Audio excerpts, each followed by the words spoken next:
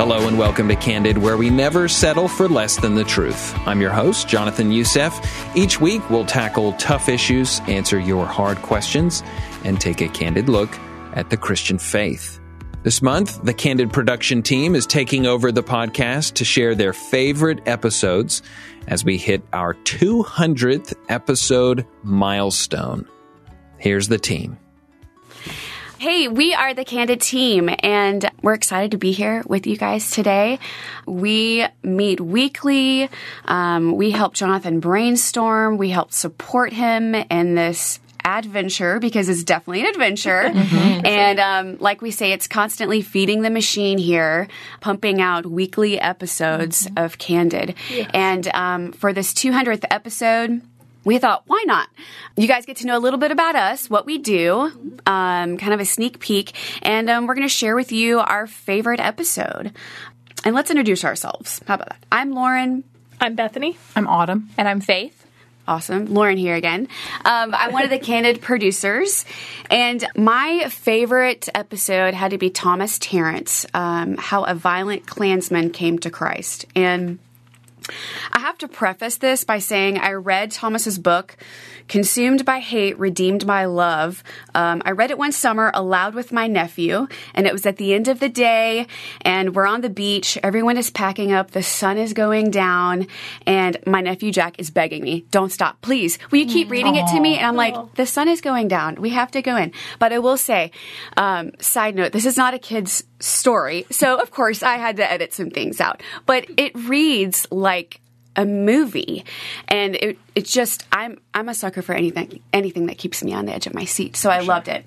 But to keep you in on the inside of what this episode is about, so go with me here. Imagine, if you will, a live-action drama through the lens of like a Guy Ritchie film. It's dark, it's fast-paced, and it's violent. The antagonist is Thomas Tarrants, who in the 1960s grew up in the Deep South. He was highly influenced by the culture of segregation, racism, and anti-Semitic propaganda. So he joins the KKK. In his attempt to plant a bomb at a Jewish man's home, he's surrounded by a SWAT team. He becomes labeled as the most dangerous man in Mississippi. He's captured and imprisoned, and Thomas comes to know Jesus and is completely, radically transformed. And now, in this present day, he's the president emeritus of the C.S. Lewis Institute. So that's to give you a little snippet of what this is about. And it's just mind-blowing. As I was revisiting this, the things that just popped out to me is that God had a purpose for his life. He shouldn't be alive. And he is. I'll give examples. He drops the bomb that was going to be planted at a Jewish man's home. That bomb didn't go off. That's wild. He should have died enduring multiple gunshots. The ambulance that came up the moment the policeman was about to give him his final blow. Wow. He tried to commit suicide in jail. His attempt failed. Like, whoa. He escapes prison, hides out, and survives gunfire, snipers, grenades, and machine guns from the FBI. He survives completely unscathed. His story, like we were saying, we should write the screenplay for this. Why is this not a movie? Like, it's just, and that is something grand and big when you read something like this. But even in my little life, I think, okay, yeah, God does have a purpose. Maybe I haven't experienced something that radical, but in each of our lives, no matter how big or small, like, God does have a purpose, you know. Yeah. We're here for a reason. Oh, it was just so good. So good. Yeah. I think what's so scandalous about this episode is it's not just the things he did, it's that God would forgive him and God would use him. Yes. And I remember when we did the social media ads for this, we were like, they didn't do as well as we thought. And we were like, was there some like social media censorship? But then we were also, I don't know, it just kind of struck me, this is offensive. It's really offensive that God would use someone like him. It's offensive to our flesh. Yes. It's offensive to our culture, because in our culture there are sins that are completely unforgivable. And when you look at some of the things he did on the surface, it's like, that seems unforgivable. Yeah. But also just the fact, it's just a testament of how God completely changed him. Yeah. I think it's also interesting because how I expected him to sound. Like, you expect him to be this, like, loud, bold guy, but he's this quiet, humble man. Yes. And you're like, wow, the Holy Spirit did some work in him. Absolutely. And now, what he's doing, he's given his whole life to ministry and to discipling people.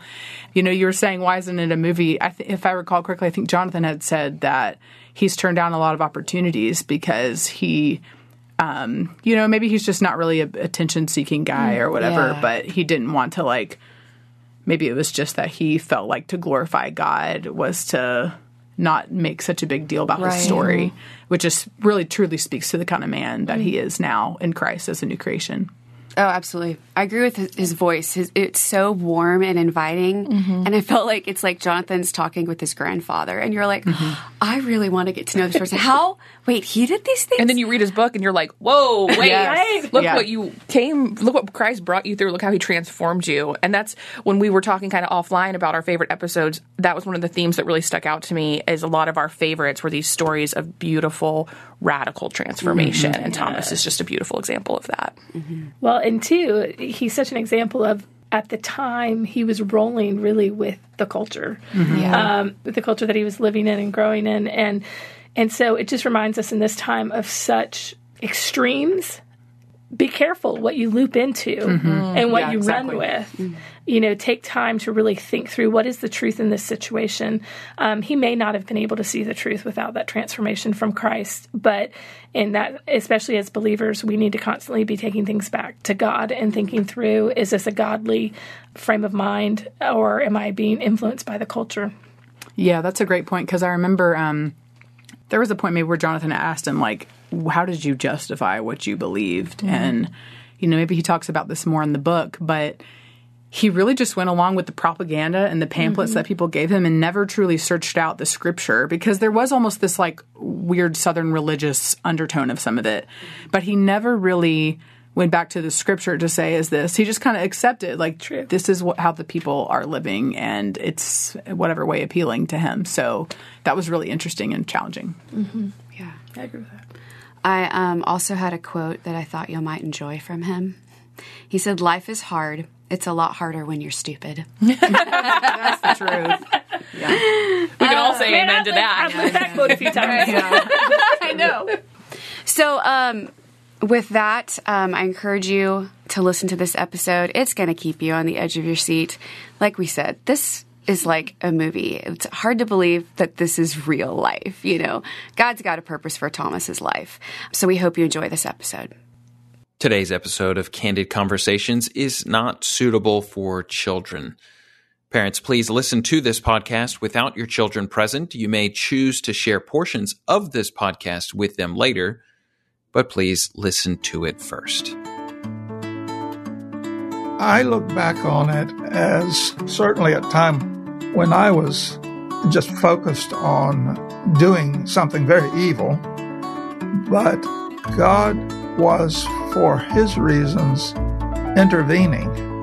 And I look at it as just a series of divine interventions that were examples of his grace and mercy, because I certainly didn't deserve it. I deserved to die, and I deserved to go to hell. Hello and welcome to Candid, where we never settle for less than the truth. I'm your host, Jonathan Youssef. Each week, we'll tackle tough issues, answer your hard questions, and take a candid look at the Christian faith. I first heard of Thomas in a talk from Amy Orr Ewing while I was in Australia.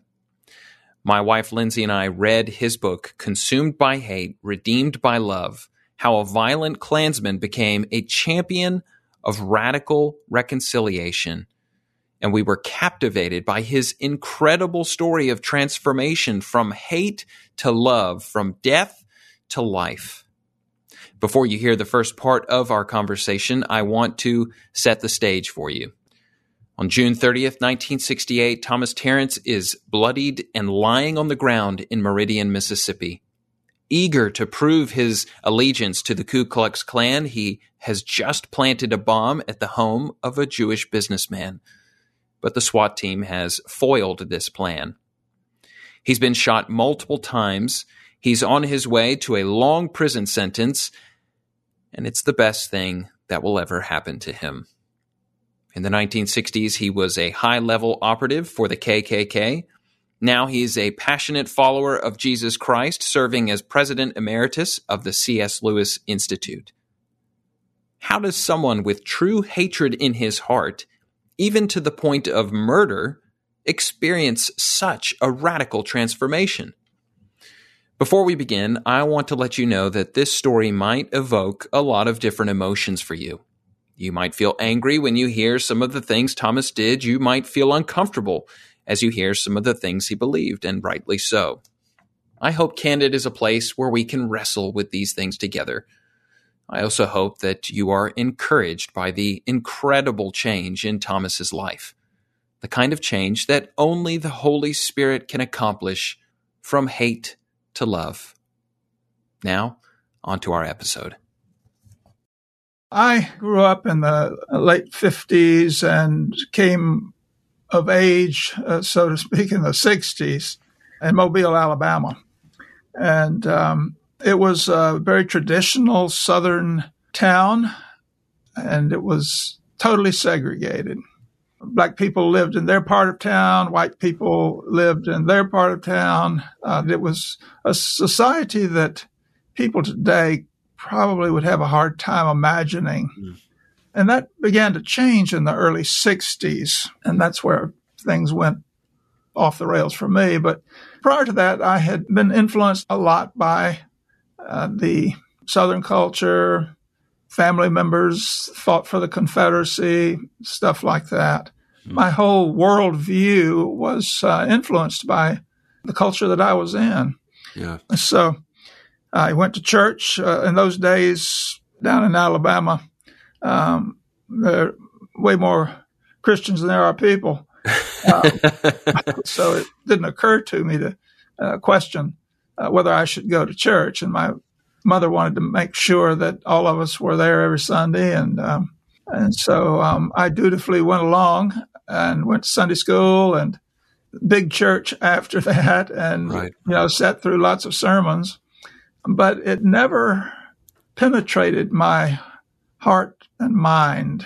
I was becoming more and more aware at about age 13 that, according to the teaching, I was at the age of accountability. And so now it was on me to make a decision about Christ. And so being a Baptist church, you can imagine they didn't fail to talk about heaven and hell. And I knew I didn't want to go to hell. And so I made a profession of faith at age 13, baptized that night, I think it was. But all it did was get me wet on the outside. It didn't change me on the inside. I was a baptized lost person. Now, I don't think I'd ever heard the word discipleship. And nothing about growing in the Christian life, anything like that, which probably wouldn't have mattered anyway because I was just thoroughly dead in sin. But I just went on about my business and continued the things that I was doing before. My life didn't change at all. And actually, as time passed, it got worse. But that didn't bother me because, after all, when I die, I'll go to heaven.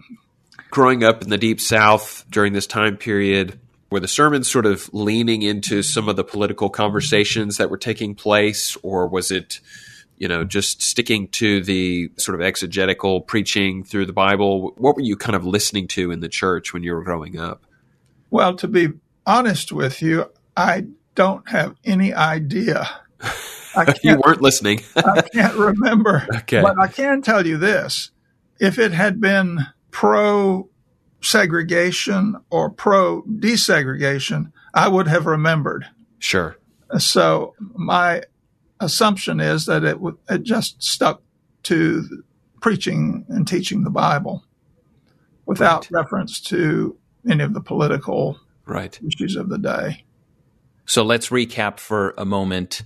Thomas is growing up in a church-going home, but with no real biblical commentary on the issues going on in the culture. Next, as you'll hear, his hometown of Mobile, Alabama, would begin the process of desegregation, which was a major step forward in American history. But unfortunately, many churches were not supportive of the desegregation movement. And we'll see that Thomas was one of those people who may have been going to church, but God's word was not taking root in his heart. He was becoming more a product of his culture than of the faith he claimed to profess. And that had a serious implication for the next chapter of his life, one where he became increasingly radicalized. When I arrived at school to start my junior year, I found the campus surrounded by federalized National Guard troops to ensure the peaceful admission of 2 or 3 black girls. And literature was being distributed by some folks opposing this. And so I got some of the literature and began to read it. And I got additional literature and then met some of the people distributing the stuff and talked with them. And before long, I was drawn in to a way of thinking that was much more extreme than what I had grown up with. Right. Basically, put it in contemporary terms, I had been exposed to propaganda, racist, anti-Semitic propaganda, anti-communist as well. Right. And I bought into it, and then it seemed plausible. Of course, I was just a high school student. I didn't have a breadth of reading and learning and critical thinking skills to be able to process this very well. Right. So anyway, I bought into it, and the people that were distributing it, older people, were quite happy to explain all the nuances. And, so I looked to them for guidance and just got kind of drawn in quite easily, I think, into that, and became more and more obsessed with it all. Right. And if you're dead in sin and blind to spiritual truth, Yes. you're much more vulnerable to believing such nonsense than you would be if you were alive and the Holy Spirit was working in your life to open your eyes. Okay, so you're in this process of being radicalized in some sense. How's that sort of taking shape in your life? Is that coming out in a visible sense in any way? Well, yes. It took the form of harassing black people when I had the chance. Those 2 girls I mentioned that desegregated the high school, making nasty comments to them, and Jewish students, and then kind of progressed from there, making threatening calls to local rabbi, painting a swastika on the synagogue. Okay, let's pause here. This reminds me of a lot of the political extremism that we saw during the last election cycle on both the right and the left. This should be a cautionary tale to all of us, how prone we all are to political extremism and the us versus them narrative that our culture and the media are always trying to push. Is the Civil War all over again? Yeah. So it's not unlike what's been going on here in the U.S. for the last several years, more broadly. And it's just a time of social upheaval. And when you enter into periods of social upheaval, the more intense it is, the more disoriented people become. It's like, everything's sort of thrown up in the air. Things that were stable before now just floating out there, being blown away by the wind. And so the traditions that people had lived with for a very, very long time were being attacked and undermined. And, folks were saying, well, what in the world is happening? Where are we headed? And there was a sense of we're besieged by the federal government and by liberal social workers and civil rights workers and that sort of thing. So it created a climate that really was kind of like a wartime occupation type thing, like, the people in France that were under the Nazis when they took over France, they knew they were occupied, but they so it's that kind of a mentality that was very, very common in that day. And right. So organizations that were resisting and opposing this, various ones at different levels of society and with different methods, were quite active. And so I got involved. At a certain point, I thought, well, somebody needs to do something. Right. And so I joined with a group over in Mississippi. I didn't become an official member, but I got involved with a group there called the White Knights of the Ku Klux Klan, right, which was the most violent of all these groups.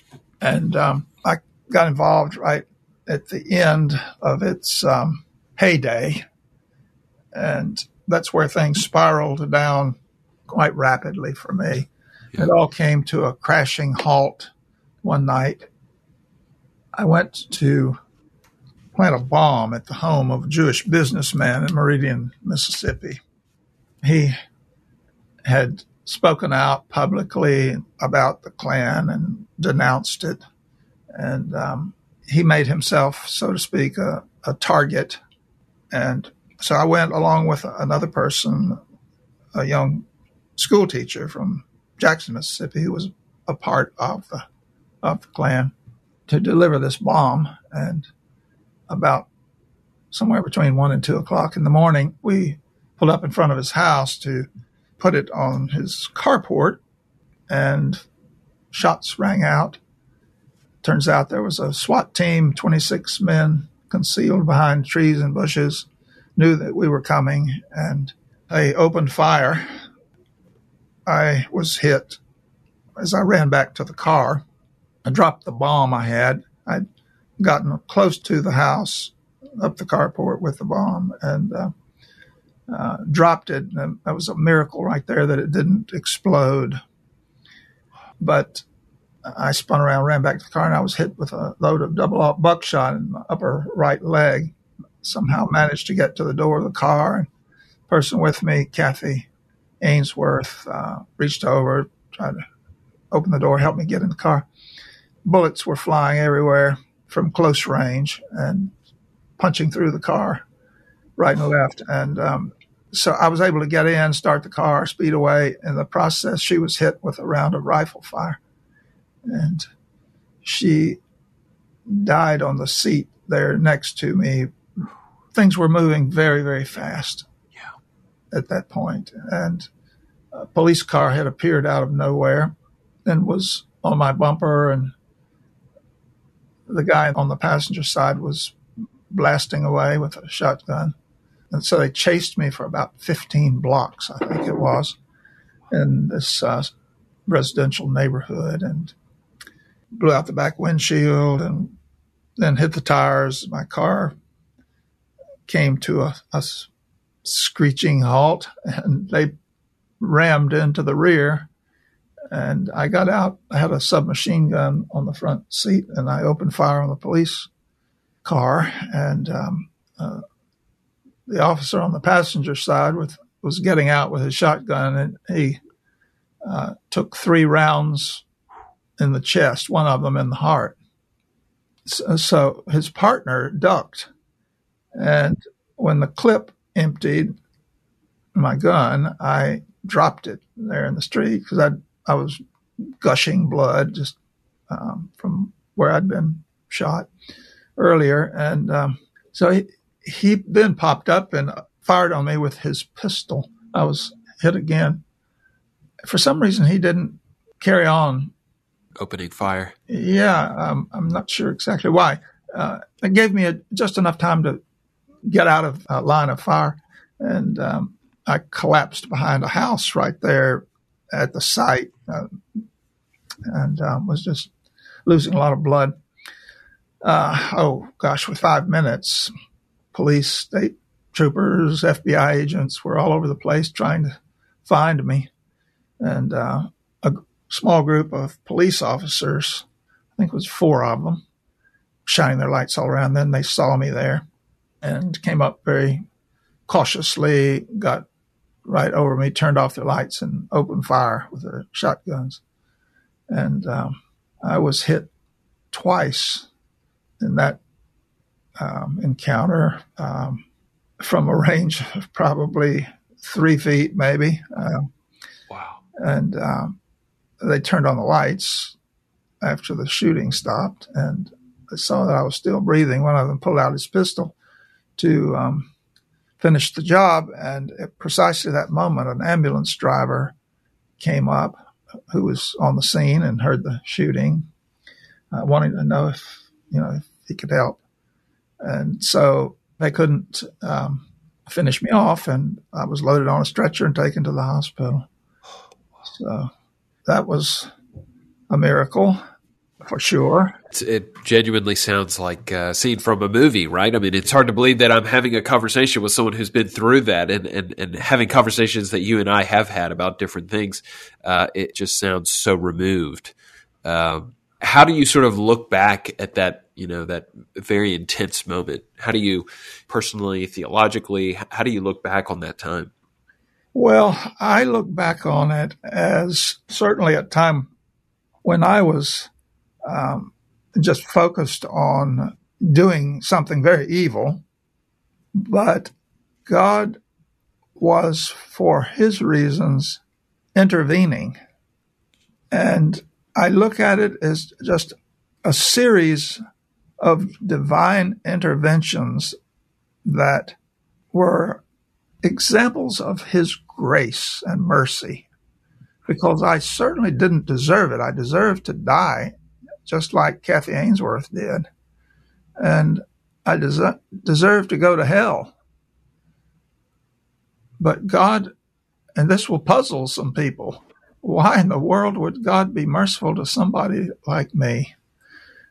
But he was. And even in the shooting of the police officer, 3 times in the chest, once in the heart, he didn't die. Right. That was a miracle. So it was a miracle there at the initial shootout that I survived that hail of gunfire from all those men. It was a miracle that the police officer didn't die. It was a miracle that, shooting from just 3 feet away, I survived that. And so how do you make sense of all this stuff? Yeah. Well, it didn't make sense at the time. But, once I came to the Lord, my eyes were opened. I began to realize that God had some purpose for my life and that he had kept me alive in order to fulfill that purpose. And then I saw that, there's another example of this.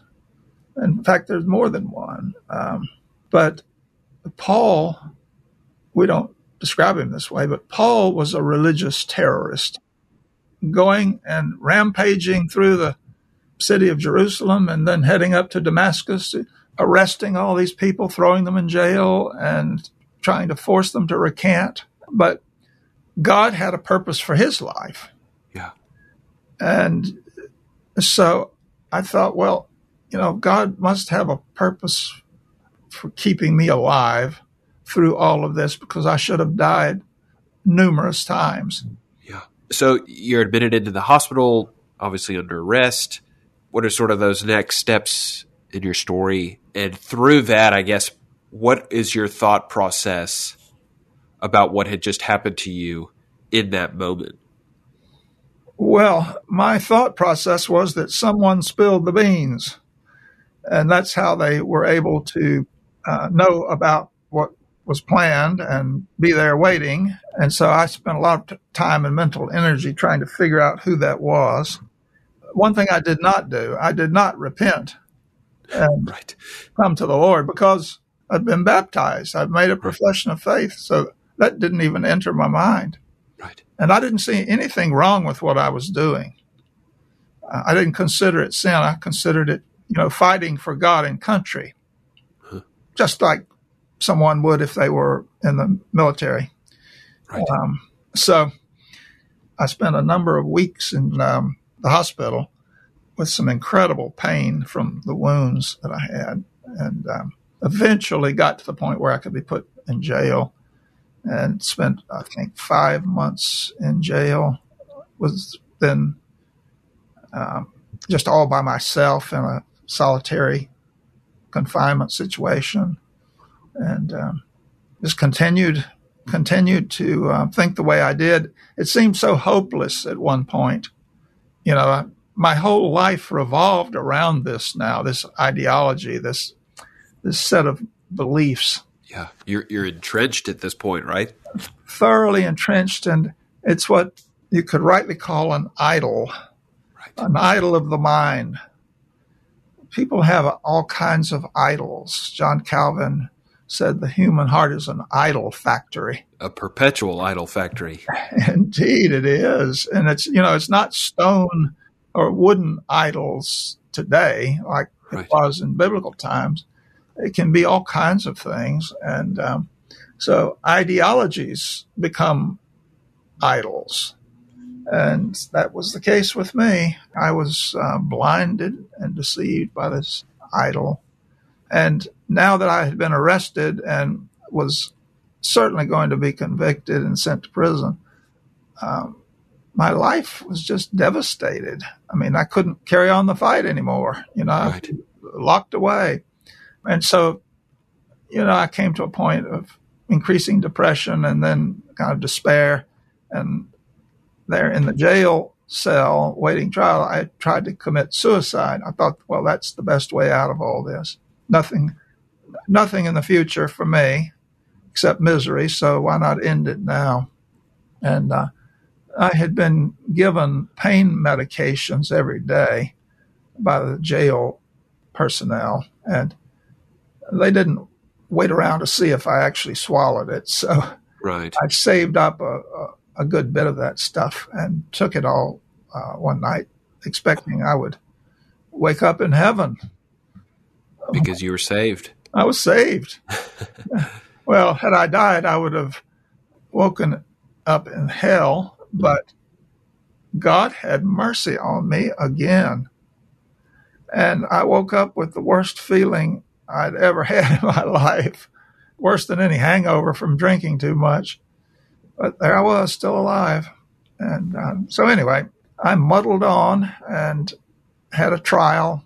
Lasted 2 days, I think, and I was convicted, sentenced to 30 years in the state prison in Mississippi, which was regarded as one of the worst in the country at that point.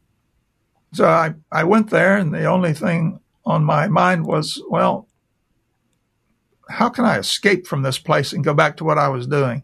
Yeah. And get back to your cause. Back to my cause, worshiping my idol. So it took about 6 months. I recruited a couple of other inmates and made contact with some of my friends in the Klan, planned out an escape that worked smoothly. And before they really knew what had happened, we were a couple of 100 miles away from the prison in a densely wooded area outside of Jackson, Mississippi. And we were very pleased with ourselves. We thought we'd really pulled a fast one. So I'd been standing watch, and one of the other inmates came and relieved me about half an hour early. I went back to the tent we'd set up there, and 5, maybe 10 minutes at the most had passed. I heard this incredible barrage of gunfire right up there where I had been. And it turned out that the FBI had learned of our location, again, inside information. And they came heavily armed, machine guns, grenade launchers, shotguns, sniper rifles, all the artillery that you could imagine.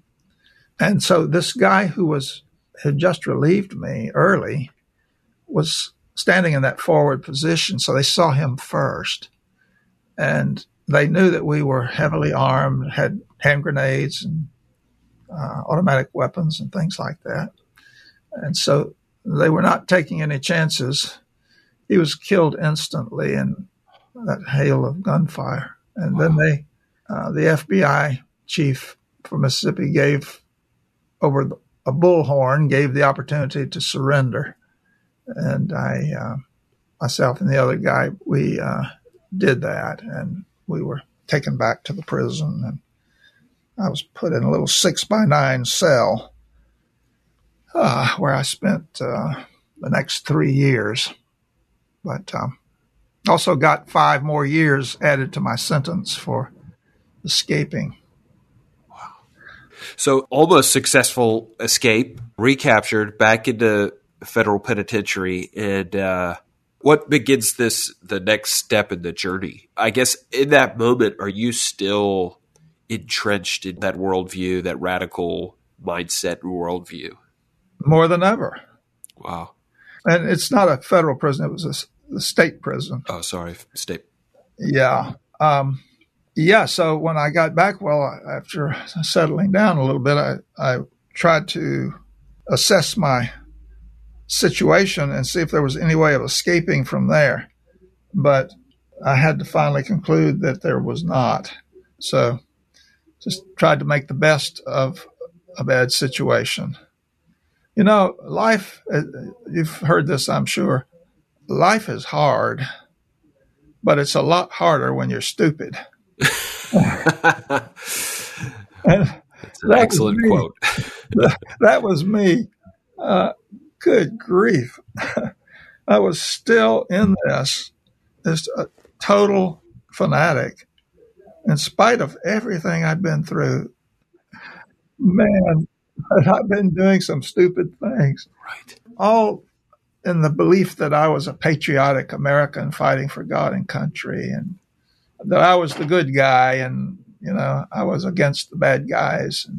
But anyway, there I was stuck and no way to get out. And all I could do to keep from going crazier than I already was to read. Yeah. And so I started off with all the racist, anti-Semitic books that I hadn't gotten around to yet. And, read that type of material. And in one of the books, it was a book on fascist political theory. And I found, references to different philosophers, and it prompted within me an interest to read classical philosophy. And so I got Plato, Aristotle, Marcus Aurelius, and went through all of that. And now, I'm not saying philosophy will lead you to Christ.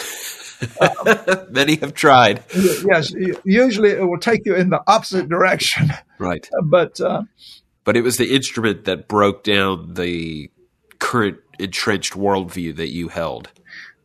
It was kind of pre-evangelistic in a sense, because the two things that I came away with that just sort of really gripped me were, first of all, that there is such a thing as truth, absolute truth. Right. And that it's there to be discovered. We don't create it. It's not something that is a human invention. It exists independently of what we wish or prefer would be the case. And so seeking truth was a great challenge for human beings, to seek truth, to know truth.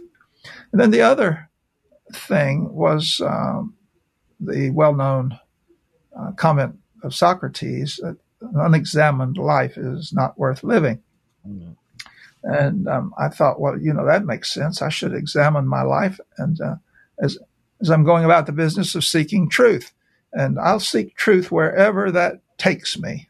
Yeah. Wherever that takes me, I'm going to seek truth, no matter where it might be. And so, I continued reading, actually reading some conservative political philosophy. One of the books I read debunked anti-Semitism and racism, not as the main thrust of the book, but just in a couple of pages, several pages, he addressed that. And he basically put the pin in the balloon and let all the air out for me. Right. It's just like, gosh, it all collapsed right there. And I realized I had been in the grip of error and total nonsense. You weren't the good guy anymore. Not the good guy. No. I was basically a fool. I had been deceived like many other people. So that really worked to take away my animus toward Jewish people and black people. I thought, why do I hate these people? Yeah. There's no basis for it. I've just been believing lies. I came to a point where I felt drawn to read the Bible, and particularly the Gospels. And it was there that I found Jesus.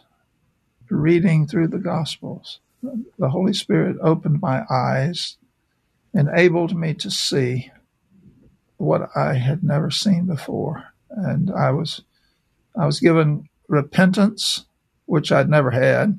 Wow. Not sure I even knew the word. Right. It was all just believe in Jesus and you'll be fine. Yeah. Well, of course you got to believe in Jesus, but the message of the New Testament is repent and believe the gospel. Right. And so I was brought to a place of conviction for my sins and shedding of a lot of tears and sorrow for what I had done. And one night, this played out over a number of days, and I got on my knees one night and prayed, and very simple prayer, and asked Jesus to have mercy on me and forgive me of my sins and take over my life. And that's what happened. Something changed inside of me, and the next day it was different. I mean, I was alive and alive to God and spiritual things, hungry for the Bible, to read it more and more and more, Yeah. and to pray and to live for God. Yeah. Those things have stuck with me now for over 50 years, and strong as ever, and just God's grace. And the more I read the Word, the more change came into my life. And, God gave me grace. The Holy Spirit was working and helping me to love others. So quite a radical transformation, not in that you had arrived all of a sudden, but obviously there's a process of sanctification that you're still going through. But some people's testimony is sort of incremental and sort of slowly learning more, growing, and then there's that point of hitting things over. But for you, it seems like it was sort of this almost an overnight episode where the transformation seemed immediate in that sense. Well, I would say that the way I would put it is that new birth or regeneration is instantaneous. Right. But that, if it's genuine, is always followed by sanctification, which is lifelong. Right.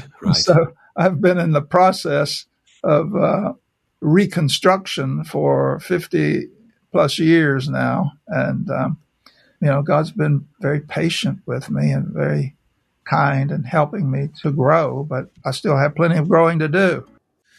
Well, Thomas, my wife and I, when we were in Australia, we heard your story from Amy Orr Ewing when she was giving a public talk. And she had mentioned that there was a lady who was the wife of an FBI agent who had begun to pray for you. I wonder if you could tell us a little bit about the background of that story. Yes, that was Joyce Watts, the wife of the FBI agent Frank Watts, who was involved in my capture, I suppose you could say. And once that shootout occurred there in Meridian and everything was public, she and her prayer group began to pray for me weekly. And I was told that sometimes they would spend hours praying for me to be converted. And they did that for 2 years before I finally came to know Jesus. It's just an amazing story to me. And I'm, just so grateful to those women. They were not people that you would ever read about in the newspaper. They were just faithful, godly women who met regularly to pray together for things that they thought were really important in the kingdom of God. And trusted that God could do great things. Yes, they were women of faith. They believed that God answered prayer. They didn't just throw out prayers and forget about it. They expected answers. And so the Lord did answer that prayer. And then after I was converted, J. Edgar Hoover got word of it. He had what you might call the network of all networks. And so he somehow heard about it, and he thought it was a scam, to try to escape again. And he sent this agent, Frank Watts, and his partner up to interview me at the prison and try to see what was going on, assess the situation. Right. They had met with me prior when I was in jail in Meridian. They'd come over to try to question me. So I'd known them from before. They came and we sat down and talked. And Frank, they asked me, well, what's going on in your life? What's happened to you? And I was not a sophisticated person. I was a brand new believer. And I just told my testimony. That's all I could do. Right. And they went away scratching their heads. But a couple of months later, Frank had the same experience I did. And he came to really know the Lord, even though he had been a good, faithful, moral man and Southern Baptist like his wife. He really didn't know the Lord. And boy, his life changed dramatically. Wow. And he became a witness in the FBI. And anyway, we could go on and on about that story, but to me, it's a great example of the power of prayer, which the Bible has a lot to say about, that God does answer prayer. And we're encouraged again and again to pray, and to pray with faith and believe God. Well, and thinking about this, the Lord has really upended your worldview, the lens through which you looked at everything. What were some of the feelings and ideas that you had to sort of sort through in this sort of post-salvific time in your life? Well, of course, I had a lot of sorrow and heartache about all that had gone on, and the loss of life with Kathy Ainsworth there in that first shootout in Meridian, and then the fellow that escaped with me that was killed in the second one. So that was percolating in my mind and heart. The Lord was working in me too to bring me to a place of loving my neighbors. And it just came, I think it when I was converted, a lot of these things just happened, rearranged my mind and heart. Like one particular thing that might be of interest is, as I mentioned earlier, I had come to realize that the whole racist thing was false. It was based on false assumptions, and also the whole anti-Semitic ideology and conspiratorial thinking. So that defused, I suppose you'd say, my racism and anti-Semitism. So I no longer held those attitudes against Black people and Jewish people. But there's a world of difference between that and actually loving your brother, loving your neighbor. Right. One's sort of passive versus active. Right. And so God was working in me to deal with this whole thing of loving my neighbor. And the way he did it, particularly on the race thing with African Americans. And this was a huge thing in my life, reading the scripture. I had plenty of time on my hands. Right. I could read the Bible 6-8 hours a day. I loved it. I couldn't get enough of it. And Paul talks about being transformed through the renewal of your mind. And the chief instrument that the Holy Spirit uses to transform us is the scripture. Not the only thing, but it's the chief thing. And so I was reading along in 1 John in chapter 4, and I came to the end of the chapter, and it says this: if anyone says, I love God, and hates his brother, he is a liar. Yes. For he who does not love his brother whom he has seen cannot love God whom he has not seen. And this commandment we have from him: whoever loves God must also love his brother. And that got my attention. I started thinking, well, black people that know the Lord, they are my brothers and sisters, and I should love them. And just black people in general, they're my neighbors. I should love them. Right. And so it sort of registered on me. This was new for me. I'd never read anything like this or had thoughts like this. I mean, the listener might think, well, dude, where have you been all your life? Right. But, I'd had very little real teaching of the Bible. And so this was sort of new information to me. And the Lord just, it became a very clear thing, like light shining into my heart about this particular issue. And it was settled. Once I saw what God said and what he wanted, it was done. And then the Lord worked in me in such a way that I was able to be free of any negative attitudes, and found myself actually there in the prison working. The first guy that I had any dealings with about discipleship and about Christian faith was a black guy there in the prison. He was a cook, and he and I began talking, and I discovered that he had just become awakened to the Bible and was reading it and seemed to have a hunger for the Lord. So he was asking me questions. He knew that in my cell I had a stack of books and Bibles and stuff like that about Christianity, about the faith. And so he thought, well, maybe I could answer some of the questions he was pondering. And the truth of the matter was, I was only one step ahead of him. Right. But I did have some things that I could say to him. And that's actually a good message for a lot of people. No matter where you are, you've got a message.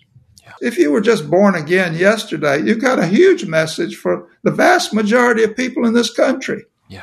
You don't have to wait. You don't have to go get a PhD in religion. Right. You don't have to be certified. So anyway, I passed on to him what I knew to say in response to his questions. And little did I know that that experience was the beginning of something I would be doing for the rest of my life. Working with men to help them grow as disciples of Jesus. So it was quite amazing how the Lord started me off like that. And then I had relationships after that with other black guys in the prison. One of them was a civil rights lawyer who was serving a sentence there. And he and I became great friends. It seems like, the Lord really opened that door immediately to show you, at least in your specific case, and I would venture to say in most, is that there's an element of this sharing of good news, and for those who are in Christ, a discipleship. Yes. It's sharing good news and seeking the good of the other person. We've got these flawed ideas of what it means to love your neighbor. And as if, the word these days, the word love is typically associated with feelings and emotions and sentiment. And there's a place for that. for sure. But the word agape isn't chiefly about feelings. It's chiefly about the will, about actions. And you see this, for example, when Jesus says, whatever you want someone to do for you, do that for them. It's taking action to seek the good of the other person. Now, sure, feelings come along. They have a place in it, but the heart of agape is really acting in the best interest of the other person. Yeah. You see the example in the parable of the Good Samaritan, you know. Right. The Good Samaritan acts, he doesn't sit around probing his heart to see what he's feeling like. He just jumps in and acts to help somebody in need. And it's not a reciprocal thing. It's not that, the Jewish man did something for him. In fact, he owed him nothing. Yeah, that's exactly right. And, jumping in here was, number one, dangerous on that road. And secondly, it was costly. He had to put out some money for the man's care and keeping after he took him to the inn. And then another thing that people don't think too much about, I'm afraid, is that this was actually a Samaritan that did this. A Samaritan did for the Jew in distress what the Jew desperately needed. So it is, the Samaritans were a mixed race people. Right. And they were also heterodox. They believed error, and the Jews hated them with a passion. Right. So there's some lessons there. And the point here I'm trying to make is that, like C.S. Lewis said, don't wait until you feel some emotion towards somebody. Just act, do the right thing. The feelings will come along later. Yeah. So your foundation of Christ has been laid, and you're reading the Word, and you're building a structure. A word that's been used a lot lately is deconstruction. And we've heard a lot about prominent and not so prominent Christians who are beginning to deconstruct their faith. I wonder if you've spent any time sort of thinking about that, as here is someone who, your faith has been constructed and built. Do you feel like it's those people, perhaps their foundation that was laid was an incorrect foundation? Perhaps it wasn't Christ. Maybe it was a feeling or a ritual or something like that. I'm just in looking and seeing the comparison with the trajectory of today as compared to, the story of your own life. And of course, all of us who have put our faith and trust in Christ. It's a good question, Jonathan. For me, it was sort of a blank slate as I began to feed on the Word of God and then began to read theology and apologetics and things like that. I loved it, and I couldn't get enough of it. But here's something that may be relevant to your question.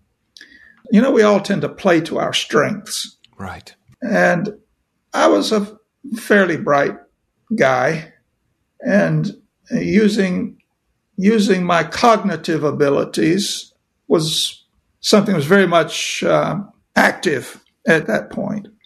And so what I did was consume a lot of biblical truth, orthodox, solid biblical truth. Yeah. But here's the problem. There's more to knowing God than simply your intellect and simply understanding cognitively what the Scripture teaches. Jesus says in John 17:3, this is eternal life, that they know thee, the only true God, and Jesus Christ whom you sent. And that word know, gnosko, in that context, it's talking about not simply intellectual grasp and knowledge of facts about God and about Jesus, although that's certainly included, absolutely. Right. But it's talking about a relational dimension to it, a personal knowing. I can know a lot about George Washington.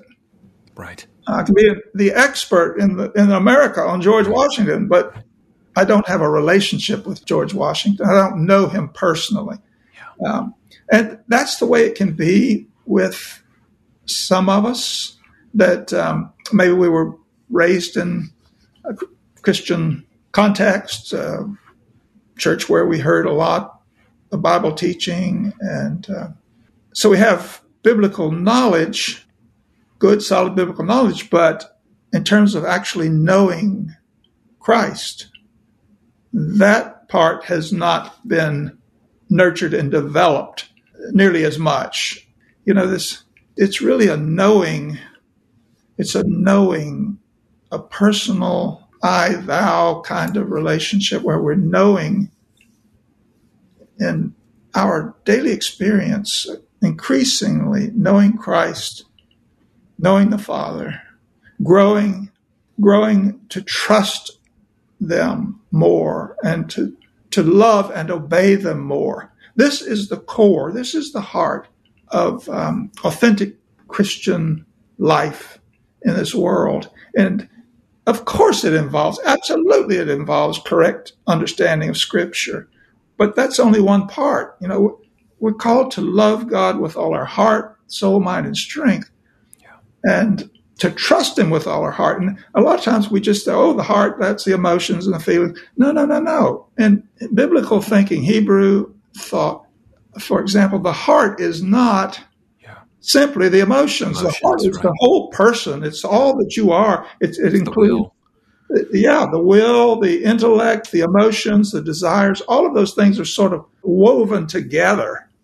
That's what the heart is. And so if you overdevelop the intellect to the neglect of these other things, you're going to be in an unhealthy position spiritually. And same is true if you overdevelop the emotions. Yes. And so we probably all know people and churches where the emotions are very strongly prominent. Mm. That's great. Emotions are important and a vital part, but we can't neglect the mind, and the intellect, and certainly the will. And there are folks that they're geared toward the will, and they don't waste time thinking about anything. Just go do something, Yeah. So anyway, I'm going on and on about this, but this is a good, healthy trajectory today, because think about this is sort of the dichotomy that we're seeing, or even a trichotomy, if you will, in our nation today, right? So even within churches, you can walk into a church and recognize whether this is a mind church, or I can walk in and recognize that this is clearly an emotion-driven church. And so with those trying to control you in some sense, so that's created a divide within our churches.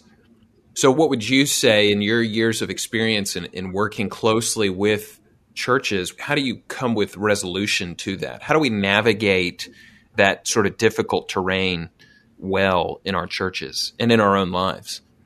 Well, I think that, first of all, the church is desperately in need of revival and reform in America and in Europe.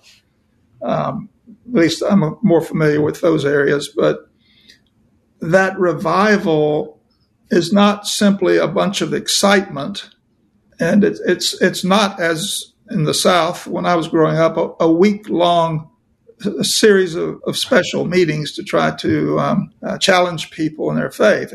It's something much different than that.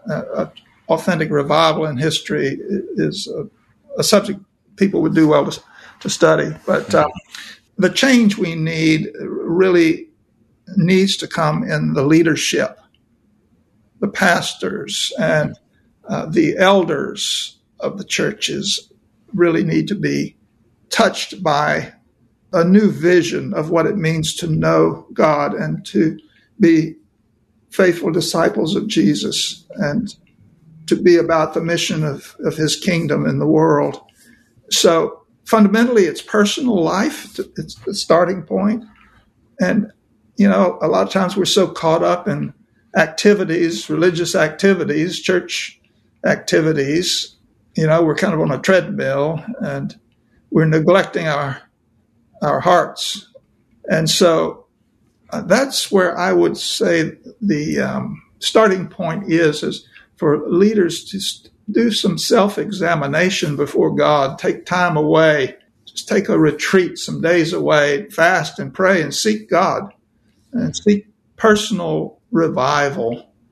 And really keep that going. I mean, Paul, not long before he was executed, before he was beheaded, we've heard a lot about beheadings over in the Middle East. Paul was Roman citizen, so he was given the privilege of a beheading as opposed to the arena or the cross. So several years before he was beheaded, he wrote this epistle to the Philippians.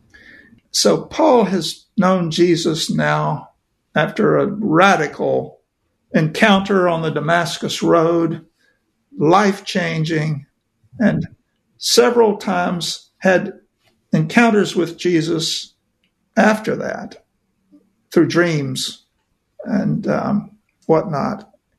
He's still saying in Philippians 3:10 that his passion is to know Christ and the power of his resurrection and the fellowship of his sufferings. And again, that word know in Greek, it is talking about a personal knowing. It's not talking about simply doctrinal knowledge, as important as doctrinal knowledge is. Yeah.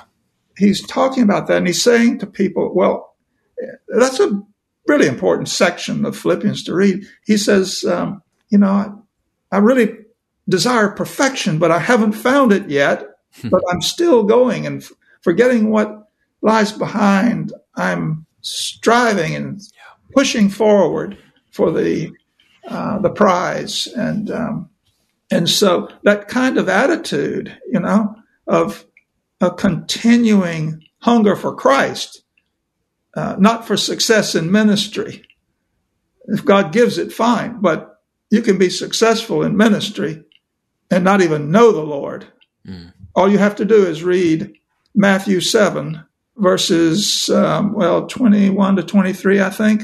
Jesus says, on the day of judgment, many, not a few, many will say to me, Lord, Lord, did we not prophesy in your name? And did we not cast out demons and do all kinds of miraculous things? And Jesus will say, I never knew you.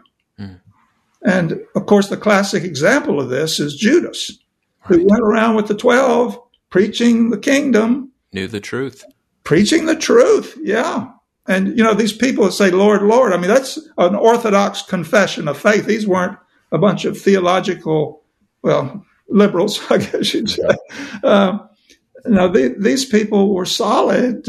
And Judas was part of casting out demons and like the rest of the disciples. And yet he never knew Christ. And so, it's so crucial that be our chief concern, is to grow in the knowledge and love of the Father and the Son and the experience of the Holy Spirit daily in our lives, being transformed. It's 2 Corinthians 3:18, where it talks about as we behold Christ, as we behold him, we are being transformed from glory to glory. I should just read that verse so I get it exact, because it's one of the key verses about this whole business of transformation, and doesn't get a lot of attention, I'm afraid, not the attention it deserves. Paul says, we all with unveiled face, beholding the glory of the Lord, are being transformed into the same image from one degree of glory to another. For this comes from the Lord, who is the Spirit. So, that really lies at the heart of things, focusing. We know the Father through Jesus. He's the clearest representation of the Father to us. And Paul is talking about the importance here of beholding the glory of Jesus and being transformed into his image and likeness by degrees. It happens over time. It's not instant. It's the work of a lifetime, and it's the work of the Holy Spirit in us. And that's what every believer needs, including and especially pastors and church leaders. But, evangelicalism is sadly focused too much on gifts and too little on graces. Mm. And then people get put in these positions because they have gifts of preaching, teaching, whatever, that are quite strong, and people turn out and love to listen to them and all the rest. But where is the attention to the heart, to the soul, and to really knowing God? That's often gets pushed to the side, to the periphery, in the midst of all the success and the acclaim, and the way that feeds pride and narcissism, which is an epidemic in the Christian church these days and ministry. Well, even in the 2 Corinthians passage that you're using, there's a lot of we language, and kind of coming back to some of the things that we're talking about, these sort of dichotomies that we see between churches and divisions that have created. And one of the things you've even written about in your book is seeing the cultural climate of America and seeing some of this fabric and commonality in the church being sort of frayed at the edges and frayed all over the place. So we're seeing, I'm not trying to get you to say anything you don't want to say, so we can speak in generalities, but we are seeing a lot of this cultural climate issue in America where things have become very political and very polarizing. How do we as believers together in uniformity in some sense, particularly within the, as you use the phrase, the graces that God has given us, which includes a body of believers, a family to which we can belong and share in those doctrines of grace and things together. How do we go back and work against some of that cultural climate that is wearing down on people? Well, you've raised something that is crucial. What I've been describing here about really knowing God and knowing Christ, it happens in a context. It's not something that occurs in some vacuum. Some house out on the top of a mountain all alone. There can be a time for that, but it happens in a context, and the context is the body of Christ, the church. And you see very clearly in Acts, just starting off immediately, the outpouring of the Holy Spirit, the preaching of the gospel message, and the conversion of 3,000 people. Yes. And the Holy Spirit leads them together to do 4 things.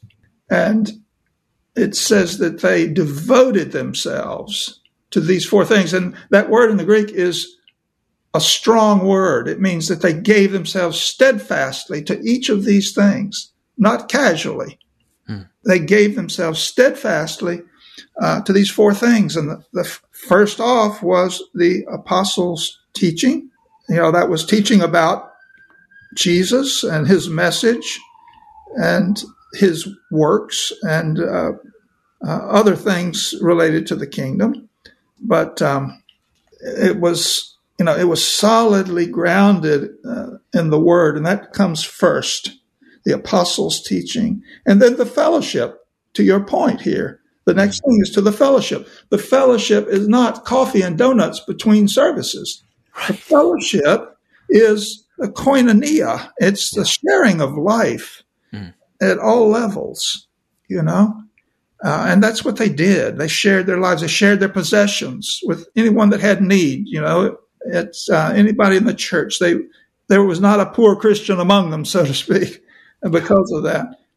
So this translates into something that's really crucial for us to grow in grace, and that is relationships that have some depth to them, seeking together to know the Lord, and takes the form of small groups where you're studying the Word together, where you're sharing your burdens together, bearing one another's burdens, praying together. Crucial part of what we're talking about. And it's often the case, the Holy Spirit works in us through somebody else if we will have that kind of relationship. And, it's been said we meet God in others. Yeah. others in the body of Christ. The Holy Spirit dwells in all true believers, and he can speak and he can use the gifts he's given them to minister to us. And likewise, we can use the gifts he's given us to minister to them. That's what this whole thing about spiritual gifts revolves around. The gifts are not given for us. Right, for your own edification. They are enablements the Holy Spirit allots to us to seek the common good, to help our brothers and sisters, to love, to serve one another in love. And so, you don't need to go through a course on all of this. Yeah. But my point here is that in this fellowship, you need that fellowship as a context where kind of womb, so to speak, where you grow. And the next thing is the breaking of bread.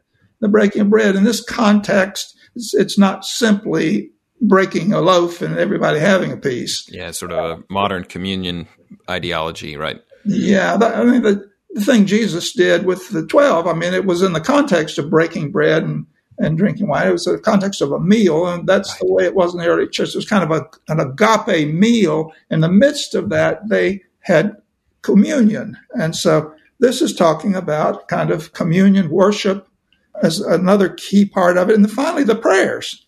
And so those four things are like a 4-cylinder engine for the Christian life, and you need all 4 cylinders working together in full strength. And these things I'm describing are called, in some circles, they're called spiritual disciplines. More correct, I think, term would be means of grace. Means that God has given us to grow in grace. Yeah. And so for all I was talking about earlier about knowing the Lord, it happens in this context. Now, can you grow outside of that? Well, yes, you can to some extent, but it's not going to be strong, robust, healthy growth. Yeah. It's not going to be what God calls us to. We're missing out on his best. But that is crucial for us. And, we will be able to thrive and flourish in that kind of a context. Of course, when I'm talking about a church, I'm talking about a place where they really, truly believe that the Bible is the Word of God, and they preach it as such. And, there's a love for Christ and love for one another. That's the kind of thing we are wanting to be in, or as close as we can find. Yeah, and that really pushes against some of the narrative that we hear today. We hear a lot about systems, and so we talk about the systemic racism and sort of Marxist ideology and the systems that are against people and for people. But it's really that agape, koinonia, these things, these biblical concepts that really Christ instituted that kind of shatter through a lot of the ideology behind the systems and really pushes a completely different narrative than from kind of what you hear from left and right, at least in terms of the political spectrum.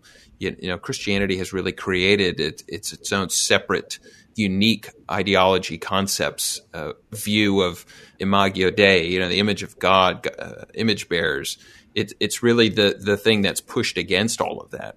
It certainly is. I think it's so good that you call attention to that. We need to rise above thinking in terms of left or right and think in terms of the kingdom of God. Yeah. And God's perspective.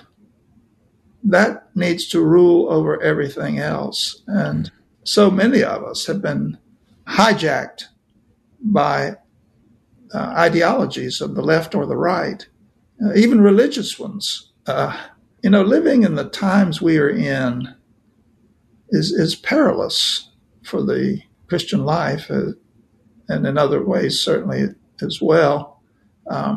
There's this swirling vortex of cultural, social, political, racial conflict. And, we're fallen human beings. Even if we're born again, we still have the baggage to deal with from the past. And we can be hooked by these things and drawn off down a path that takes us in a direction that we may later look back and regret, and pulls us away from Christ. And, what I see is a lot of anger and hatred even bubbling up on all sides. And, where is the love of Jesus in the midst of all this? Yeah. You know something is wrong when you are being drawn away from the love of Christ and the love of your neighbor. Yeah. And regardless of what their views are. I mean, if God could save a far-right extremist like me, and I was to the right of Attila the Hun, well, why is it hard for us to think that God could save a liberal? Right. Or a socialist, or a progressive, or, a leftist, a Marxist? God can do anything, and he has, in fact, saved some people exactly like that. There are stories, real credible stories of the Lord saving people like that. Yeah. And I fear that many of us have fallen into the mindset that, those people are hopeless. We're not responsible for trying to be a good witness to them and evangelize them and love them and speak the gospel to them and be friends with them and reach out to them. They're beyond hope. God can't reach them. I think that has seeped into the minds of a lot of folks, and they are the enemy. They're just the enemy. We need to hate them and destroy them. Well, okay, if you want to define them as the enemy, that's fine. Open your Bible to the Sermon on the Mount, chapter 5. Yeah. Jesus said, love your enemies. A lot of people wish that weren't in the Bible, but it is. And it's like Abraham Lincoln said. He was asked about his enemies, and he said, I don't have enemies. And the question was, well, how in the world can you not have enemies? Right. Said, well, I make them my friends. And you can be friends with liberals or progressives. You don't have to believe what they believe. You can be friends with people that are very different in their thinking and living. You can be friendly to people, and you can be loving to them and be light in the darkness which they are living in. Yeah. In fact, we're commanded to do so. Yes. And I think the lack thereof can show our lack of obedience to Christ, because we think we know what's better. I mean, it's all the way back to the Garden of Eden. Lord, you've said this, but I'm choosing to do it this way because I think that this is the more correct way. Yes. Jonathan, we're in a mess. Yeah. We're in a mess in the church, and but the good news is, and that each one of us in the church is a mess, but the good news is that God is in the business of cleaning up messes. Amen to that. We just need to turn to him. I'd be remiss if I were to leave people hanging on your story. We've kind of gone down the issues of the day and some of those things. But, I'm not calling you in prison. Your story continued on. Your faith grew. I wonder if you could just sort of talk us through that last sort of bit of transition and then even to the things that you're doing today. Yeah. Well, as I was saying before I went off on the rabbit trail, I was really immersing myself in study and loving it. But what I found is that the sounder and sounder I got, the drier and drier I got.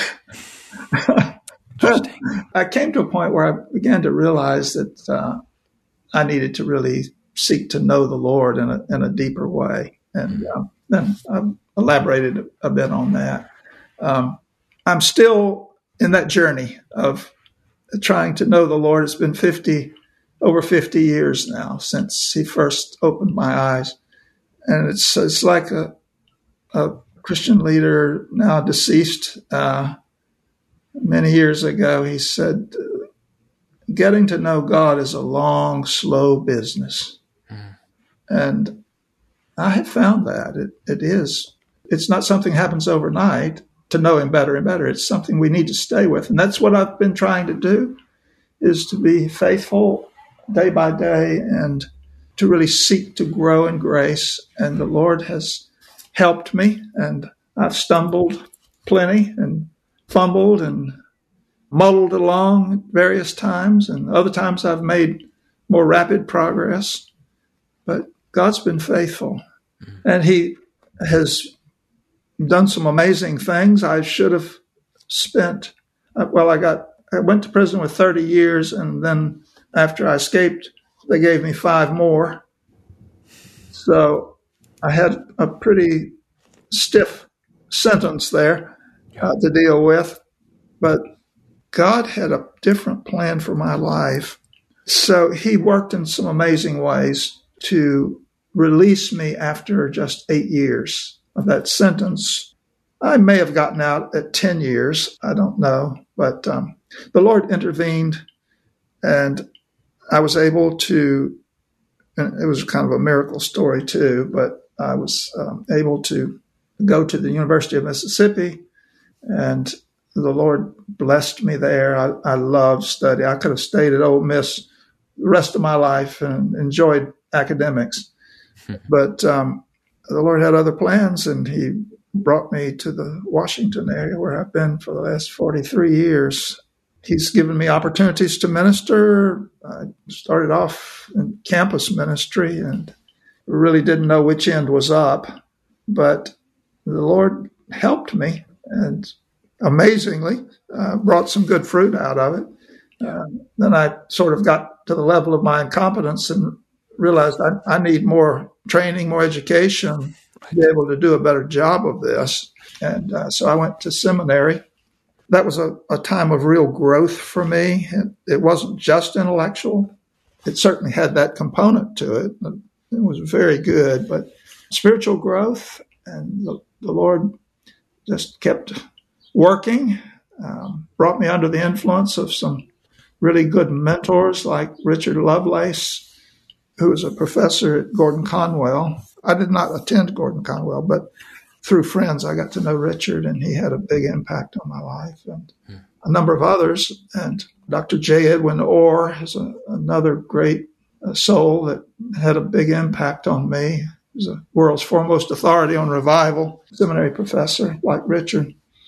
Anyway, I could go on and on about the ways God has worked to give me opportunities to grow and to serve.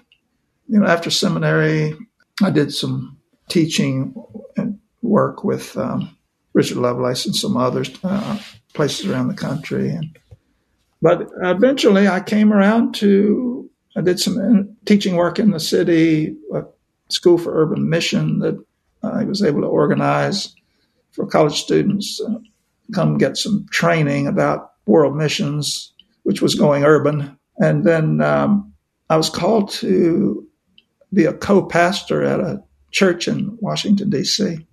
And that was just an amazing experience. I was there for about 5 years, and great experience of growing myself and working with some wonderful elders. And that was a racially diverse church. It was. Although, you know, in the interest of full disclosure, as they say these days, a lot of churches that are described as interracial are mostly white with a few people of other ethnicities. Right. And that was certainly the case here. We had some African Americans and a few Hispanic people and Asian folks, but mostly white.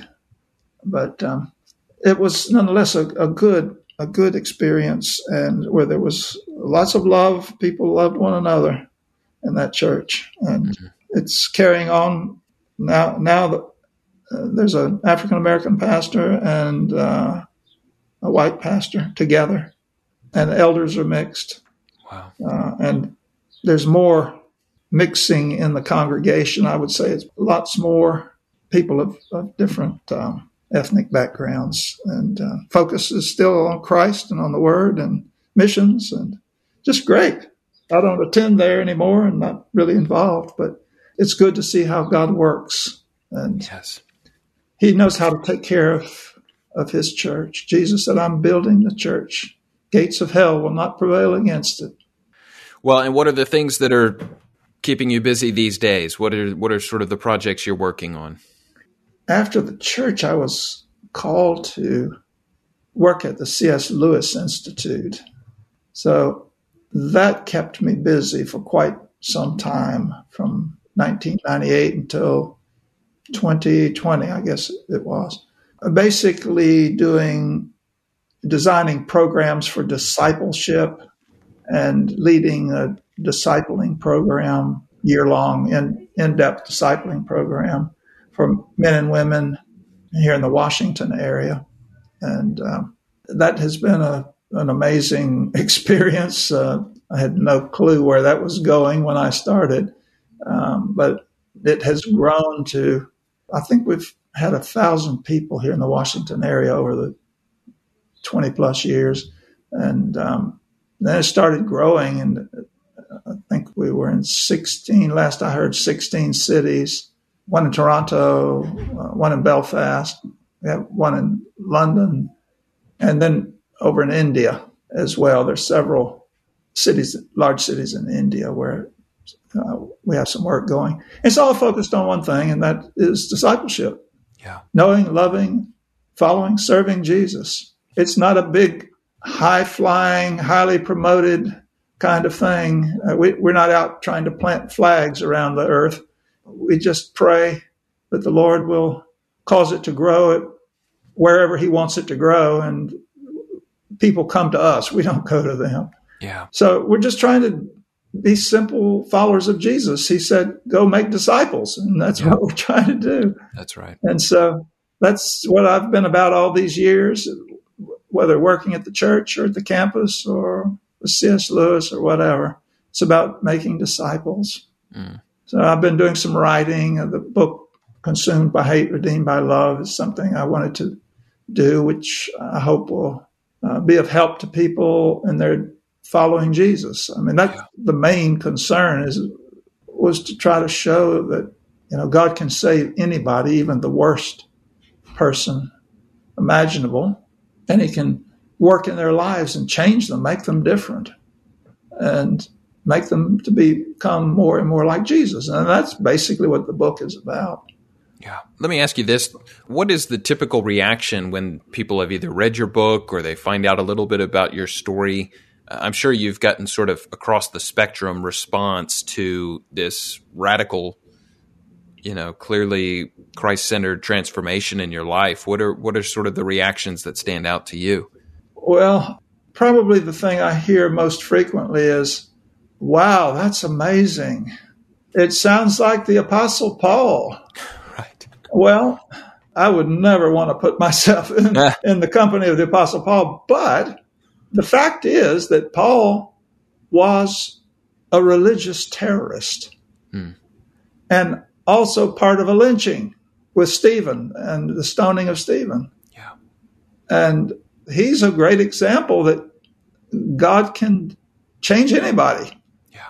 Well, again, I'm not putting myself in his company, but there are many, many, many other people that have experienced the same kind of grace that transforms. I mean, Augustine was a sex addict and immersed in philosophies and heretical beliefs and everything else, and God plucked him out of that and made him arguably the most influential thinker in the history of the church. Yeah.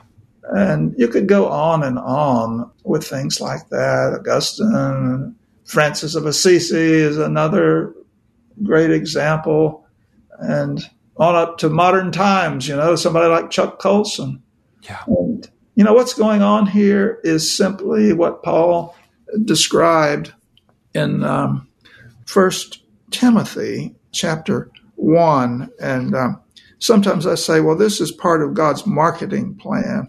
That may be a little sacrilegious. I'm not sure I should keep saying that. But Paul says in 1 Timothy chapter 1, verse 15, the saying is trustworthy and deserving of full acceptance that Christ Jesus came into the world to save sinners, of whom I am the foremost. But I received mercy for this reason, that in me as the foremost, Jesus Christ might display his perfect patience as an example to those who were to believe in him for eternal life. And so, essentially what Paul is saying is that the Lord saved me as an example for others so that they would have hope. If he could save me, he can save them. It doesn't matter where you are. The Lord can reach you. And so the Lord saved Paul. He saved lots of other people that we look at as, oh, wow, what an exciting, extraordinary testimony. Well, God is just simply displaying his grace to encourage the lost and help people see that there's hope for them no matter where they are. And so that's kind of my story, there's nothing special about me, to be sure, but there's a lot that's special about God. And that's what I'm trying to point people to. Well, amen to that. Well, Thomas, I do want to say thank you so much for taking the time to share your story and discuss some insights with us in the world that we are faced with each and every day. Thank you so much. Well, you are welcome, Jonathan, and thank you for giving me the opportunity. And I just pray that the Lord will use it in some way to glorify himself and help his people, and also to get the attention of those who don't know him yet.